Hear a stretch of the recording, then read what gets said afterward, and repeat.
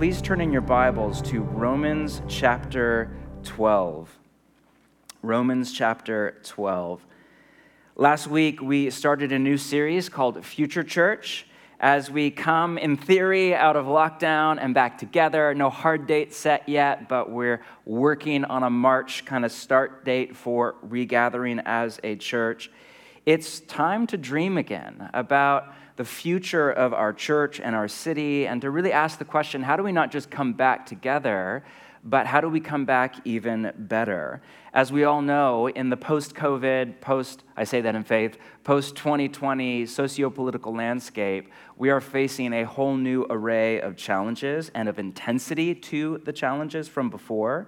How do we reframe our cultural moment from anxiety to possibility?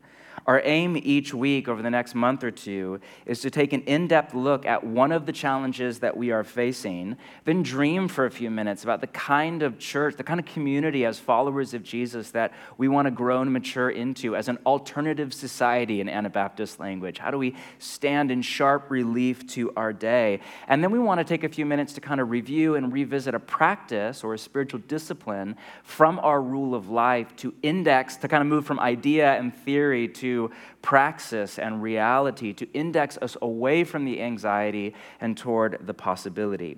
Up on the docket for this morning is a community of tight-knit, loving relationships and a culture of individualism and tribalism. On that note, Romans 12 in just a few minutes. Spirit of God, we just welcome your presence and your peace. Let all of us, let me, all who are watching online, all who are in the basement this morning, attend to your loving voice. Let us live from a posture of sitting at your feet and listening to your word. Come, Holy Spirit.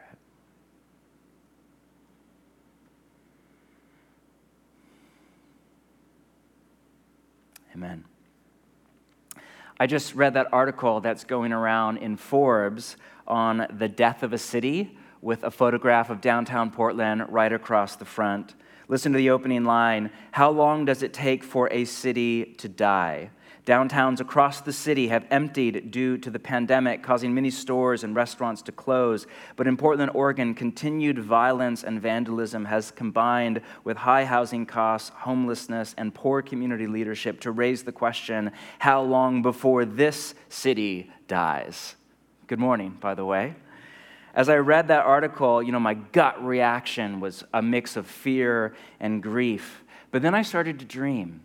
From anxiety to possibility. What if our church, which started downtown just a few blocks from the photograph, and God willing, that's back on the agenda in months to come, what if we were to function as agents of healing and renewal and to catalyze not the death, but the rebirth of our city on the other side of COVID? I would argue that we are uniquely positioned to inject life into our city. It was sad to see our city become another pawn in the culture wars last summer as the New York Times and ilk and President Trump and Fox News kind of fought it out online with Portland as political theater, as a weapon in ideological warfare. The reality on the ground, as we all know here in Portlanders, was very different from the online version. Many experts argue that Portland is one of, if not the most individualistic cities, not only in America, but in all of the world. A lot of people move here for that fact and love that about the city. But the shadow side to the individualism of Portland and much of the West is that so many people, hundreds of thousands of people in our city, were living through the acute pain of 2020, the cascade effect of a pandemic and recession and injustice and the political pain and fires, like everything alone. Lonely and sad with no one to process all of that trauma with. There's been all sorts of research over the last decade plus on the science of happiness. And in the 1,500 or so now peer-reviewed articles and academic studies, and you can read a great summary of that from somebody like Arthur Brooks, What's interesting is, there aren't 400 different factors on what makes a human being happy or sad. You can basically summarize it down to 3 or 4. Basically, and this is my report of much smarter people than me, people are happy if they have 4 things. 1, a few close friends. If they know and are known, if they have people that they feel safe with, kind of ego and shadow in Jungian language, like not just the self you project to the world, but who you actually are and who you're scared to even face in your own life. Just people who aren't perfect, but when they're happy, we're happy, and when they're sad, we're sad, and vice versa. 2, a nuclear family. As non-politically correct as that is, a mom and dad and brothers and sisters, and not just biology, but kin, kind of an extended family of blood and not blood, people that we do life with together. 3, meaningful work, and it does not matter if it's high paying or not at all, if it's a glamorous career or if it's very kind of humdrum.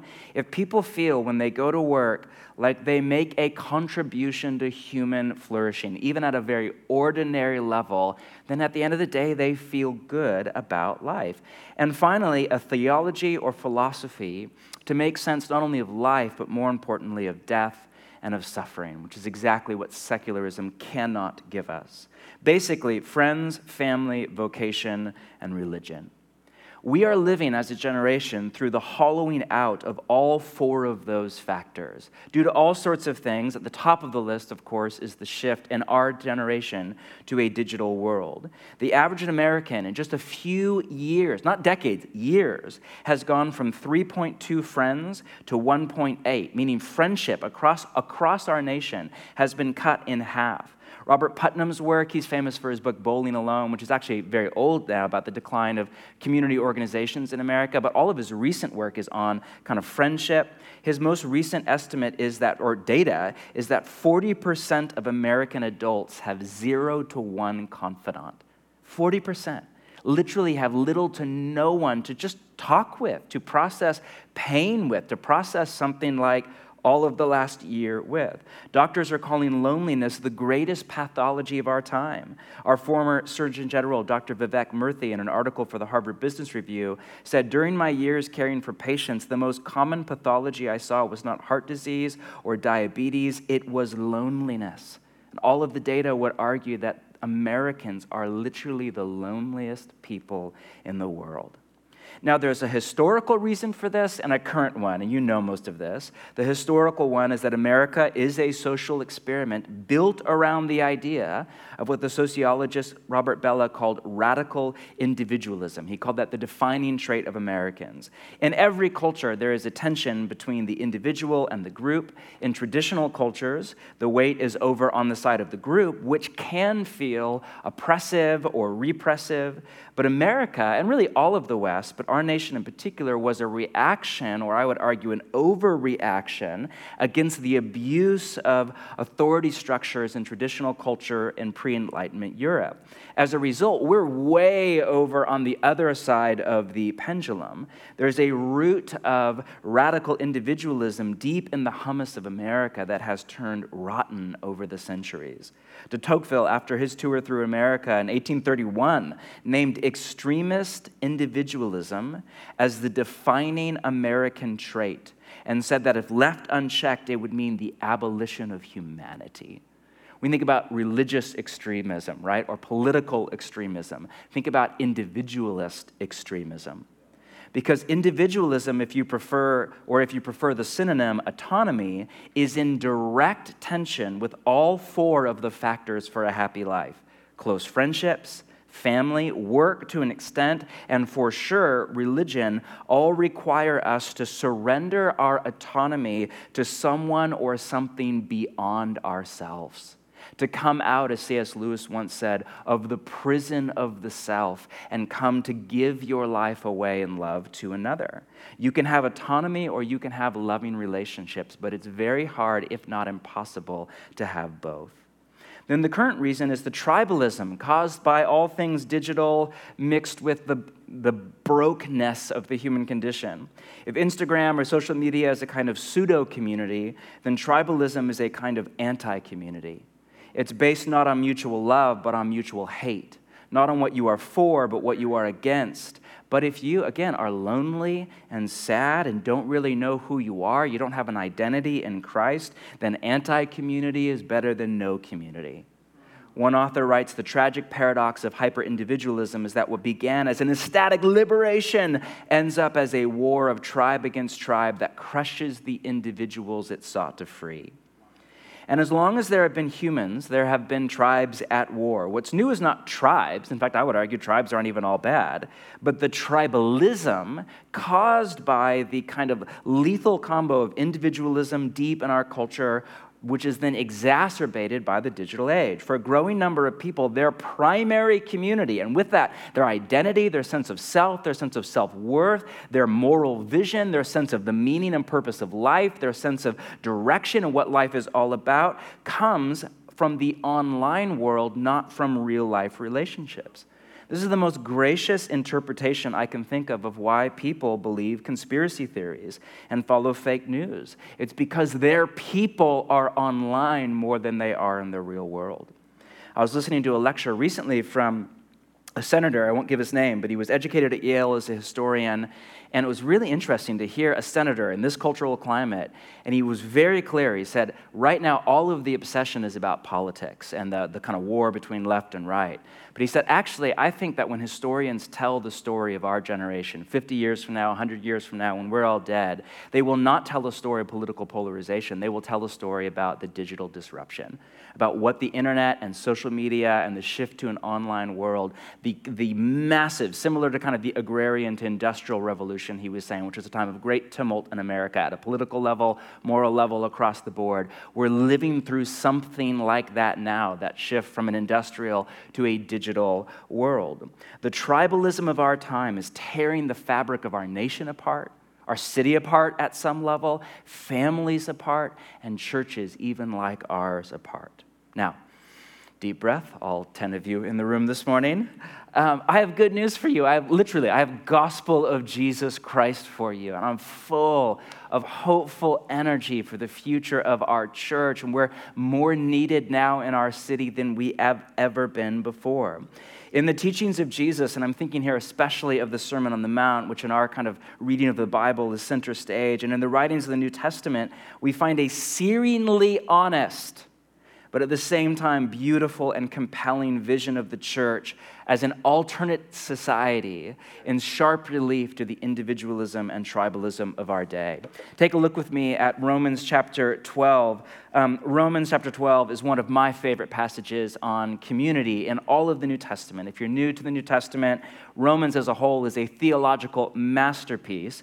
The first kind of 8 chapters are in-depth theology, are all about what God has done for us, and not just for us, but for all of creation in Christ, through Christ's coming and his life and his teachings and his death, burial, resurrection, his ascension to the right hand of the Father, and the coming of the Spirit of Jesus. It's all about what God has done. And then chapters 9, 10, and 11 are all about what Christ has done in the church, how Christ gave birth through his act of love that was his life. He gave birth to a new multi-ethnic Jew plus Gentile family, two social groups that in the first century were literally at each other's throats in pain and war and oppression and injustice, two groups that have now come together in Christ to live as family. Then in chapter 12, you get this hinge chapter. The opening line, verse 1, we're about to read is therefore, meaning in light of the last 9 chapters of theology about what God has done in Christ and what Christ has done in the church. Now, therefore, listen to the vision of how we are to do life together as followers of Jesus, who before in a previous era were at each other's throats. Chapter 12, verse 1. Therefore, I urge you, notice the pastoral call, brothers and sisters, in view of God's mercy, just based on like that's his summary of all 9 chapters of theology, just God's mercy. offer your bodies, your whole self, not just your mind, not just your belief system or your doctrine, your bodies, your sexualities, your soul, your spirit, your relational, all that you are, to God as a living sacrifice. Just surrender everything, holy, set apart, dedicated to God, pleasing to God. This is your true and proper worship. Do not conform to the pattern of this world. Don't live like Portland or America or the right or the left, but be transformed by the renewing of your mind, a whole other neural vision of reality. Then you will be able to test and approve what God's will is. That's the center point, God's will, his good, pleasing, and perfect will. Note Paul's first metaphor for the church is family. Adelphoi is the Greek word used. It's translated here, brothers and sisters. He's saying we're a family, but pay close attention. And Paul here is riffing on Jesus' teaching in Mark 4, where Jesus said, my family, my brothers and sisters, are those who do the will of God. We are a family not built around blood and soil, or around political ideology, or tribalism, or even our ethnic identity, but around doing the will of God together, his good, pleasing, and perfect will. We're family. Next metaphor, verse 3. For by the grace given me, like it's just all grace, it's all gift, I say to every one of you, no exceptions to the rule here, do not think of yourself more highly than you ought, but rather think of yourself with sober judgment, in accordance with the faith God has distributed to each of you. Humility is the prerequisite for the community we're about to read of. Verse 4, for just as each of us has one body with many members, I have an arm, I have a leg, I have fingers, all of that, and these members do not all have the same function. My arm does one thing, my head does another thing, my ears do another thing. So in Christ, and we're all in Christ, we, though many, form one body, and each member belongs to the others. Here's Paul's second metaphor of the church, not a family, but now even more intimate, a body. We are a body, and each of us has a part to play. We don't belong to ourselves, right? That just takes radical individualism and basically throws it out the window, right? My elbow is kind of its own thing, but not really. It's dead without the rest of my body. Same with my knee bone, or my skeleton, or my nervous system, or my heart, or my liver, or my brain, or my hair. All of it is me. Right? In the same way, we are a body, and none of us are on our own, and all of us have a part to play. That's what he's getting to. Verse 6, we have different gifts, meaning God has just wired into our body all sorts of latent capacities that are not for us. They are for others, according to the grace given to each of us. It's all gift.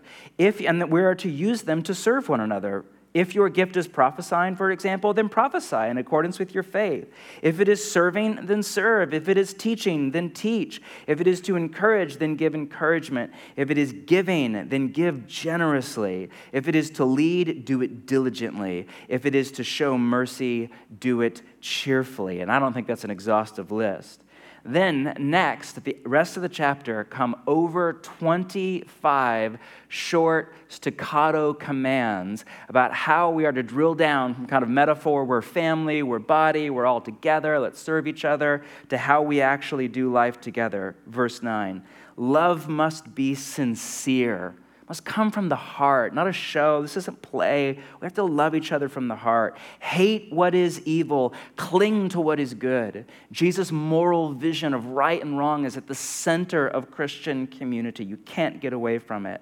Be devoted to one another in love. Not just devoted to God, but also devoted to one another. Have you ever said that to somebody? I'm devoted to you. I'm devoted to you in relationship.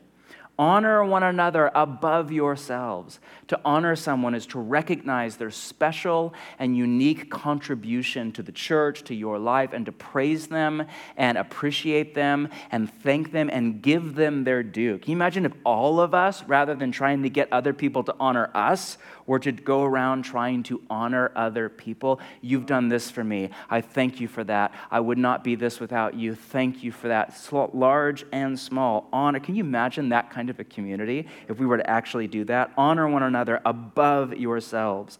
Never be lacking in zeal, but keep your spiritual fervor, serving the Lord, right? Stir up that inner flame of love. Let's come together and kind of throw more fuel on the fire and spur one another on to follow Jesus. Be joyful in hope, patient in affliction, faithful in prayer, suffer together with a buoyancy of spirit based on our shared conviction in the return of Jesus to make all things new. The joy of the Spirit, suffer together, pray together, persevere together. 13, share with the Lord's people who are in need. Those of us who have extra, whether it's a lot or a little, are to share with those who don't have enough, to become a community of justice and equity. Practice hospitality. Open your home. Learn to cook a meal or two or three. If you say, I don't know how to cook, learn. That's what YouTube is for, right? If I can learn, trust me, anybody can learn.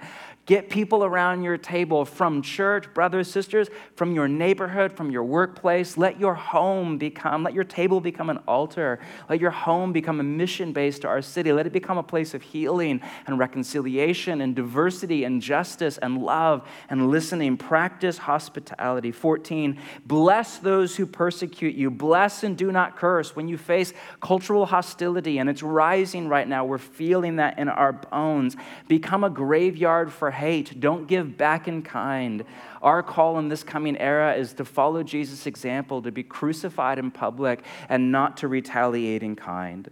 15, rejoice with those who rejoice. Mourn with those who mourn, right? Don't stand aloof from people around you or in enmeshment with people around you, but when your family is happy, feel that happiness. When they are sad, feel that sadness. Get involved in the mess of people's pain. Step into people even when it's inconvenient or it's not fun or you're dealing with your own stuff. And rejoice with those who rejoice. People should never have to censor the successes and joys of life around you. Never have a competition. People should never feel like they have to downplay tall poppy syndrome, which is less of an American thing, but it's spreading to America. It's demonic. We rebuke that spirit. We should be a place not of ego, but where we celebrate one another's successes just as quickly as we grieve one another's failures and wounds. Live in harmony, verse 16, with one another, right? Banish tension and interpersonal conflict. All of that stuff happens, but we have to fight to live at peace with each other in a spirit of gentleness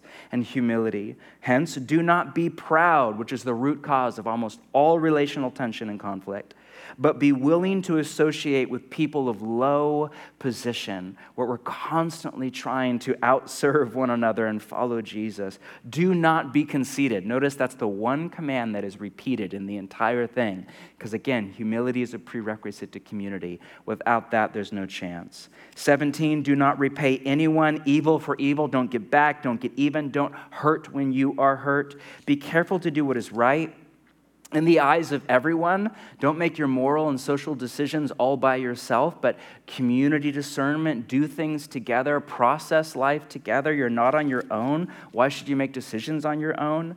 If it is possible, as far as depends on you, because reconciliation is a two-way street, but on your side, live at peace with everyone. Be quick to repent, to apologize, to have hard conversations, to patch up relationships.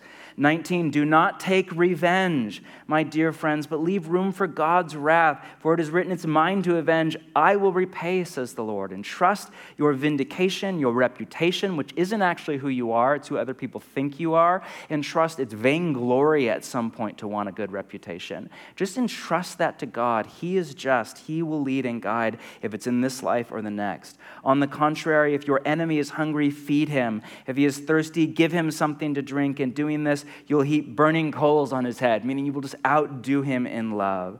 21, do not, here's the summary sentence, be overcome by evil, but overcome evil with good. What a beautiful, I feel like we should just give the Bible a round of applause or something right now. But what a beautiful and compelling vision. That's a lot to remember. So to that end, let me summarize all of that down. This is just my attempt at a kind of synthesis into 2 or 3, as Rolheiser would say, commands for the long haul. I would summarize it in 3 commands. Number 1, forgive each other for not being God. That's language not from me, but from Henry Nouwen. Toward the end of his life, he gave a teaching where he said, you can summarize all of discipleship to Jesus in 3 practices: solitude, community, and ministry. And he said the first command for community is forgive each other for not being God.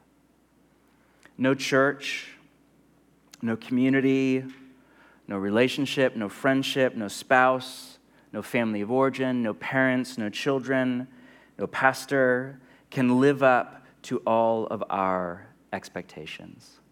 Everyone and everything at some point will let you down, including yourself. You can't live up to your own expectations, and neither can I. We are human. We all carry sin around in our body and our genetic code.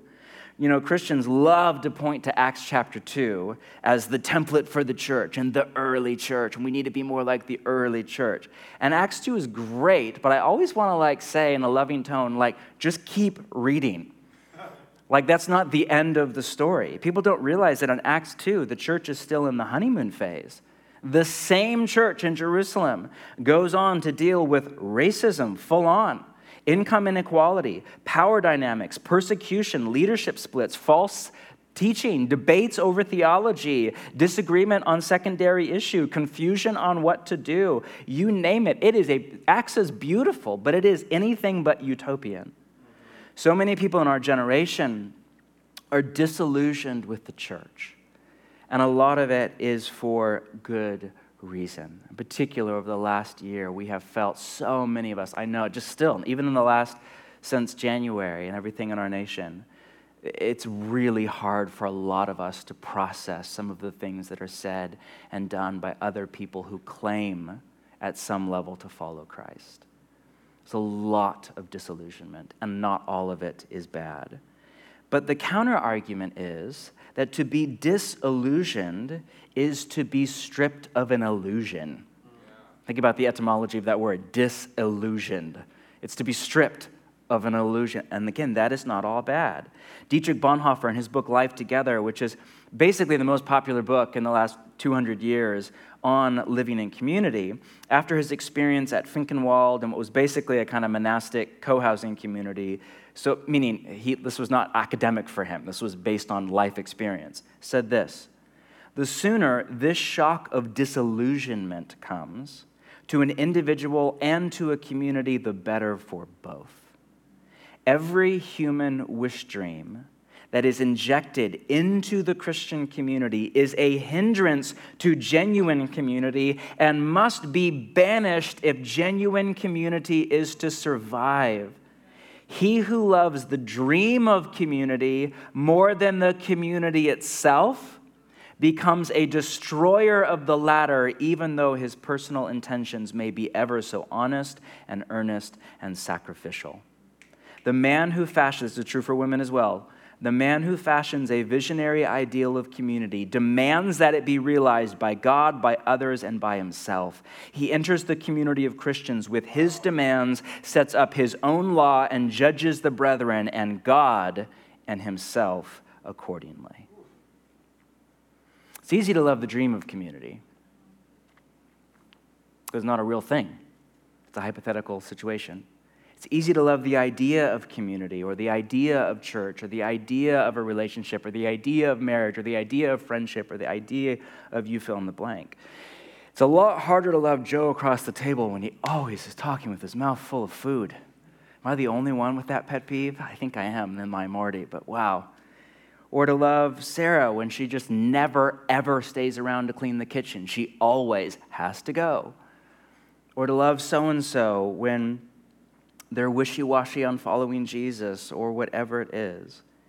But as soon as you create a pride position, I'm good, the church is bad, my behavior is good, this behavior is bad, you immediately create a shame position for yourself, because what happens when you don't live up to your own expectations? What happens when you aren't good? Because none of us are always good. I don't care how mature you are, none of us. You immediately create a shame position for yourself and a contempt position for others, where you look down your nose, not at someone's behavior, but at someone's identity and self-worth.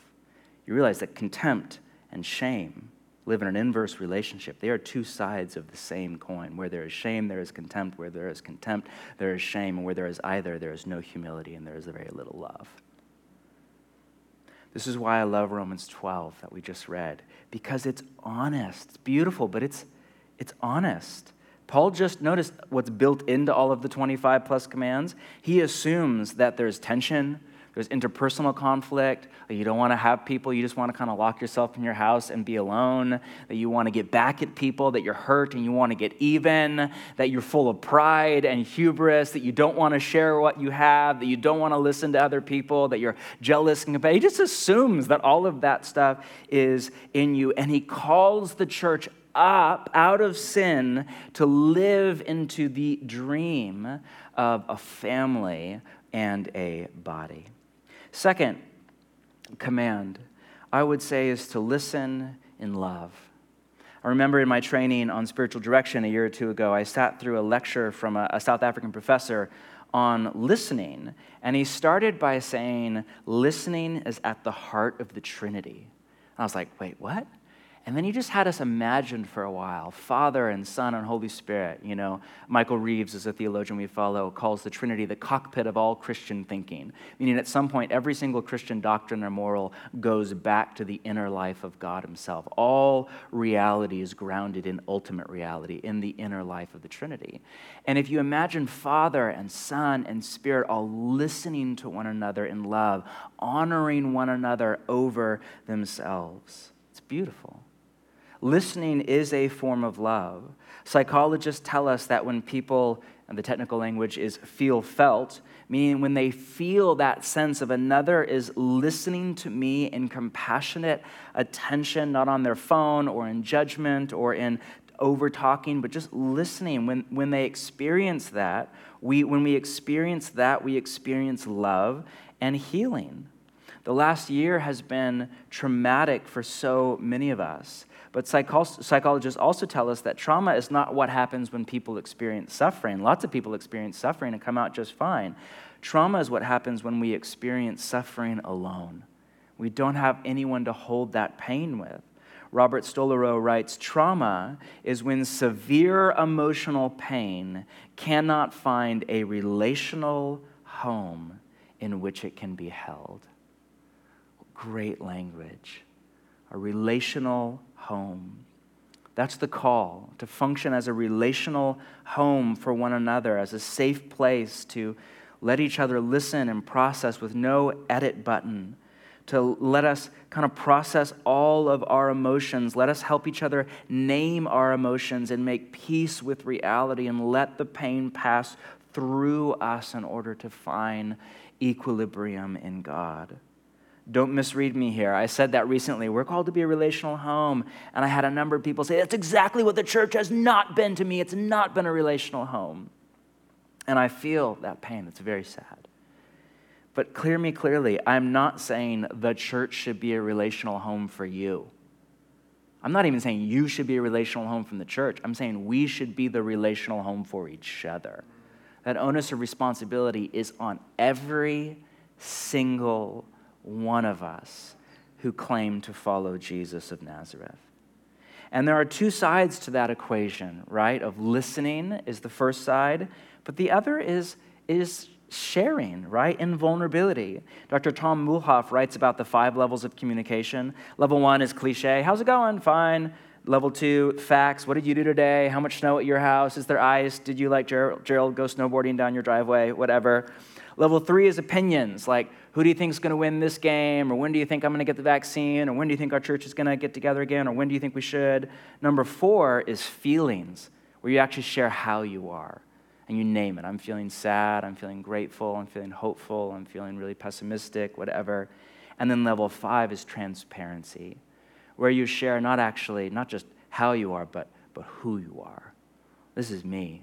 Like no edit button, no filter, good, bad, ugly. This stuff is in me, and I'm not hiding. We must push down, kind of beyond dinner with friends and cliche and opinion and fact and even feeling, to not just how we are, but who we are. Not with hundreds of people, but at least with a few. This is not that hard for some of you and very scary for others, especially those of you that are dealing with attachment issues due to your family of origin or your past experience, or you're dealing with hurt, or you're dealing with wounding from the church or a relationship that's similar to the one you're in. Or just for some of you who by wiring are a little bit more in your head and not as in touch with your emotions, and some of that's just how God built you. Even with our closest friends, we often edit our heart and hold back and stay at the surface level. But M. Scott Peck, in his beautiful short book on community, writes, quote, "There can be no vulnerability without risk. There can be no community without vulnerability. And there can be no peace and ultimately no life without community." So we must risk. We must listen and share. Third, I would say the last command is to stay. Right before COVID hit, I was with a few couples for dinner. Remember that, when we would sit around a table and eat a meal at a restaurant and talk to people, and it wasn't muffled, And we went around the table, and somebody had asked the question. We all had been kind of in a marriage for a while, and just asked, "Hey, what's a marriage lesson that you want to pass on?" We went around the table, and it was mostly really beautiful and Christian and biblical and romantic.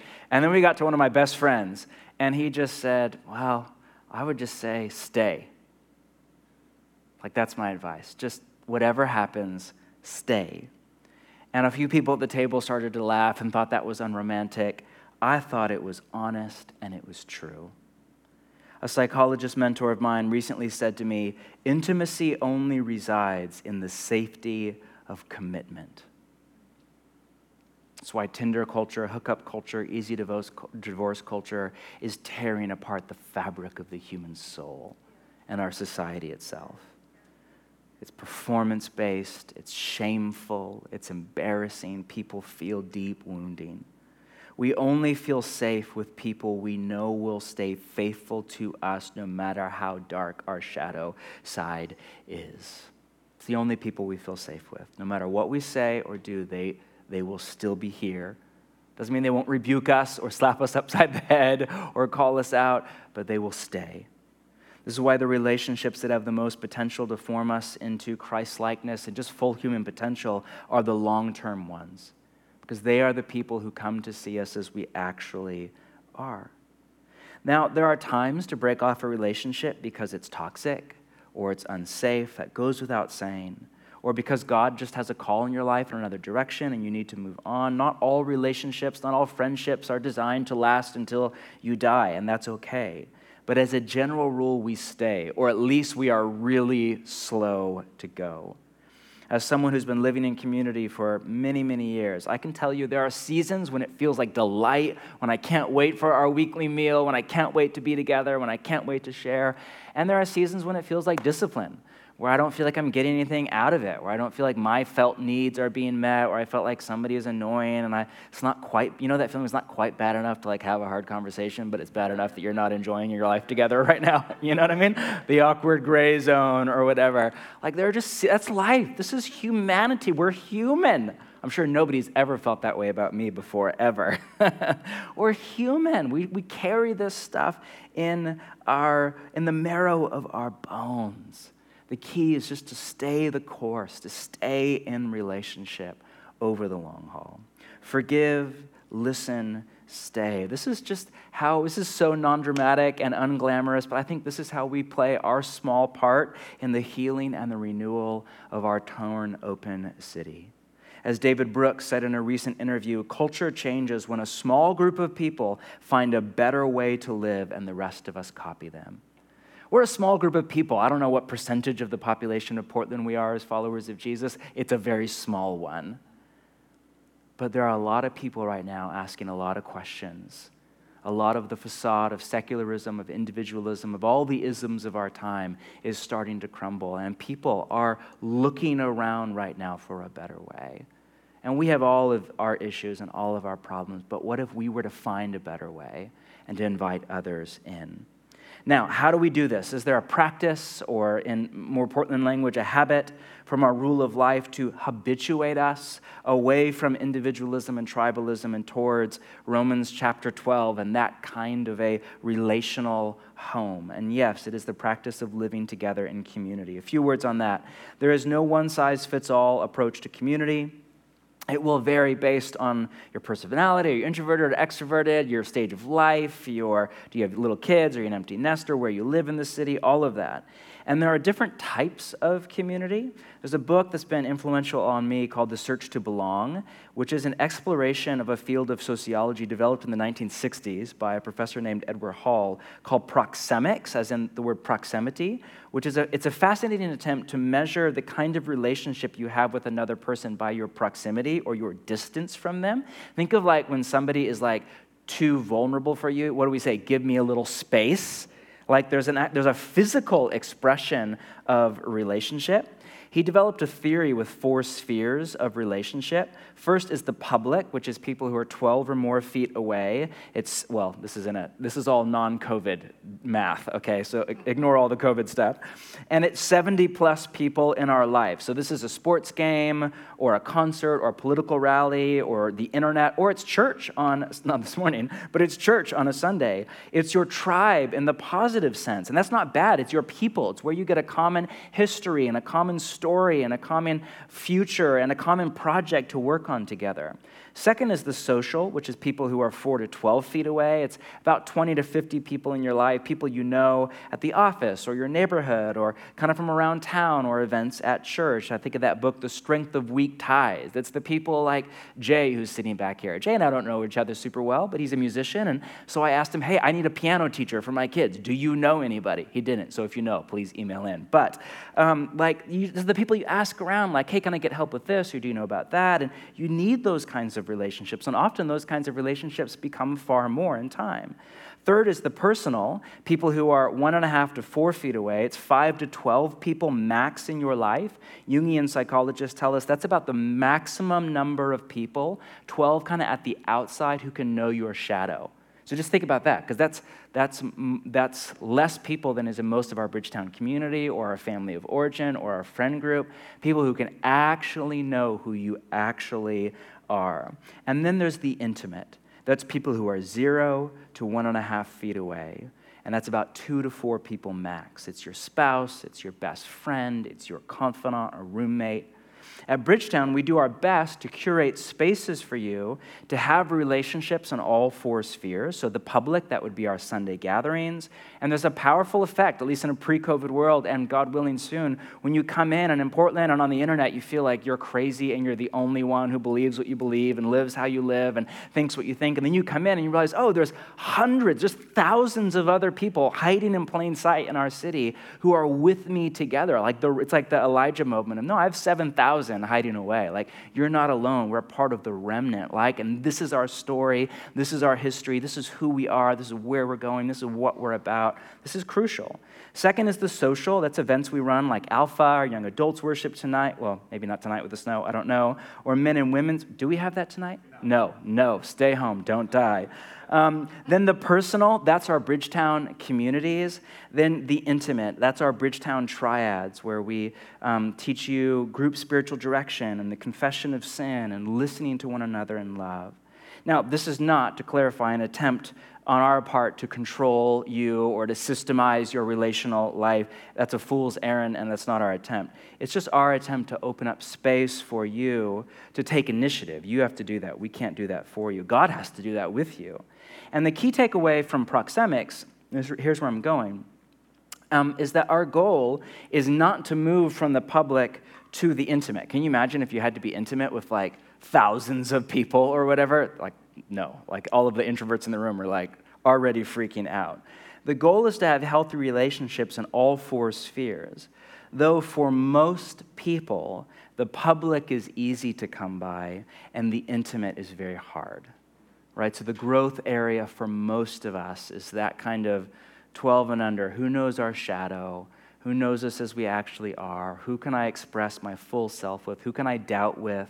Who can I confess my sin to? Who can I share my fears with, my anger with? Who can I process, and who can I listen to and hold their fear and anger and pain so it's not narcissistic? Where are you strong? It's a great question for all of us, myself included. Where are we strong and where are we weak in our practice of community? As you know, over the next 8 weeks in our communities, we are kind of revisiting and reviewing the 8 practices from our rule of life. Your practice for the week ahead is available at bridgetown.church/future. Our saying around here is kind of start where you are, not where you should be. Idealism just is not good for anyone. To that end, we have 3 levels of practice for you, and this is just all invitations. You decide what you do or do not want to do. We're individualists, after all. But these are all invitations for you to kind of enter at your own pace. Entry-level practice is just to get together with another follower of Jesus for a regular walk or a regular coffee or an in-depth conversation and attempt to move toward levels 4 and 5 of communication. How are you and who are you? Level 2, or baseline practice, kind of what we would encourage all of you to work toward, every single person in our church to work toward as a baseline, is to share a weekly meal with a community of followers of Jesus, the same people each time, to eat and drink the Lord's Supper, to pray together and for each other, to do life and to practice the way of Jesus. And then the reach practice, for those of you like, I'm there, what's the next step forward, is what in church tradition is called the confession of sin, which is just naming. Confession is naming reality. It's naming the truth of what is, good and bad, where you just name what is in your spirit in the presence of another loving soul, whether that's with your triad or a close friend or just one other person you know. To end, I promise I'm about done. I recognize that this can be really scary. So many of us have been hurt, not just by the church. In fact, in all honesty, nobody's ever been hurt by the church. The church as an institution. We've been hurt by a person, by a leader, by an authority figure, by a girlfriend or boyfriend or husband, or we've been hurt by people. Because hurt people hurt. And people who carry sin in their body, which is all of us, leak it out onto other people.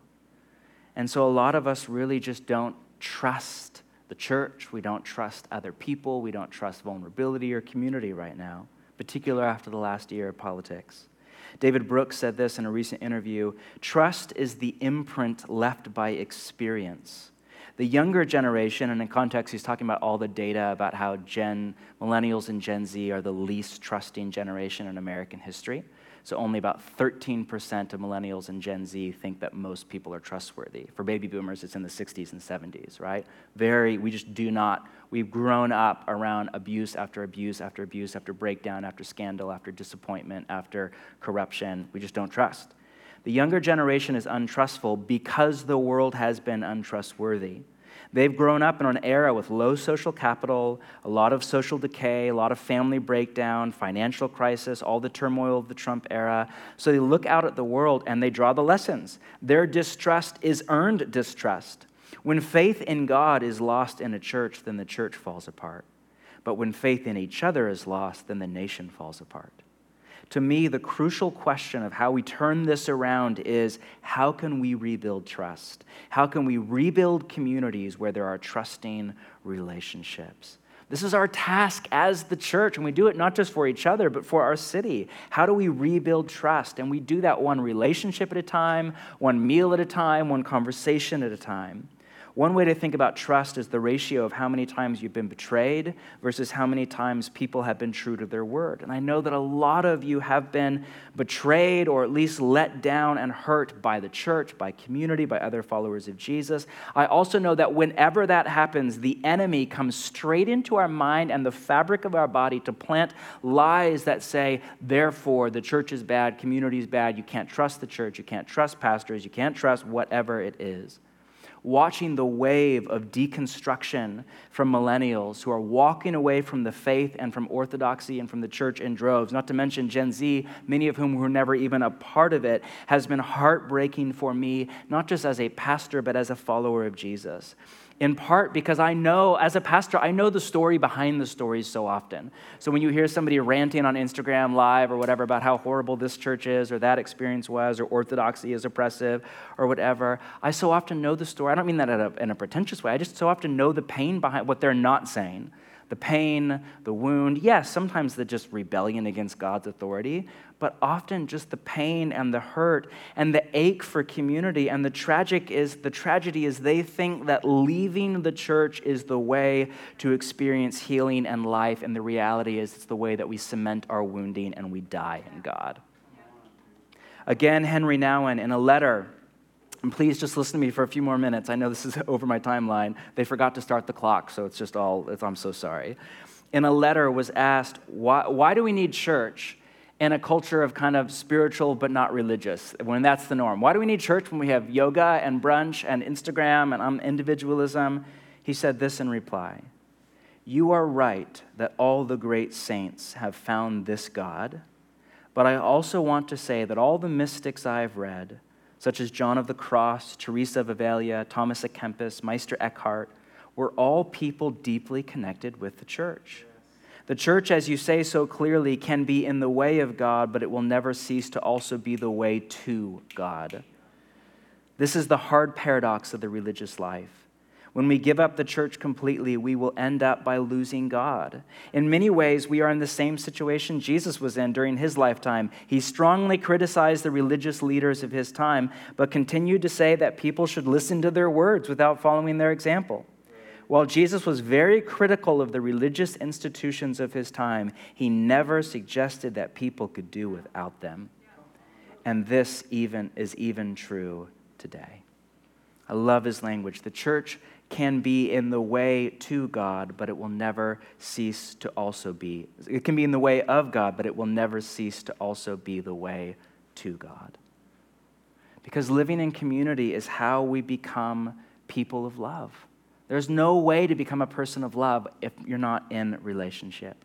The meaning of life is to become a person of love. That will never happen outside the church in the pseudo-community of like attracts like, or the anti-community that is gathering around grievance and felt wound.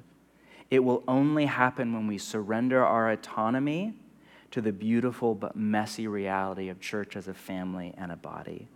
As Gav, one of our pastors who's right out here, put it to me this morning, the call is to make the choice to love in a culture of the love of choice.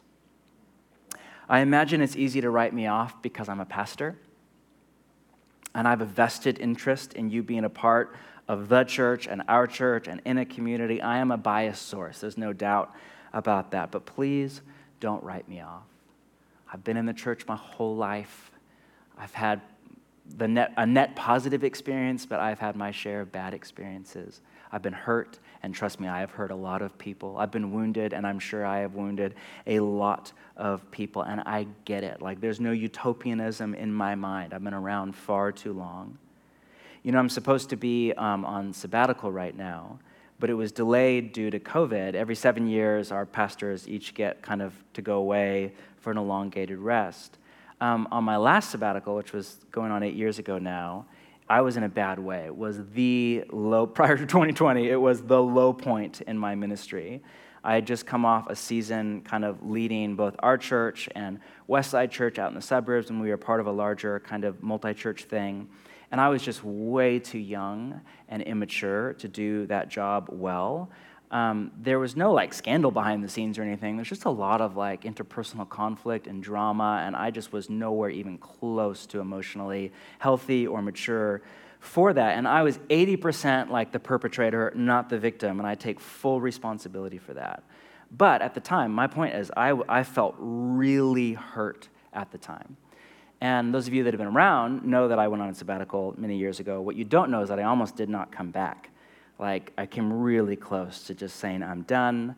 I felt like a failure as a leader. I felt really hurt. I felt really mad. I felt embarrassed. And I had a job opportunity as a teaching pastor down in California at the same time. And that sounded really good. It sounds really good today, actually, in the snow. But it sounded really good at the time. And, you know, as I was praying through all of that, I just did not feel the release of the Spirit of God. I felt like, you're not done here. This is your church. And my therapist said something. I'm this amazing older therapist.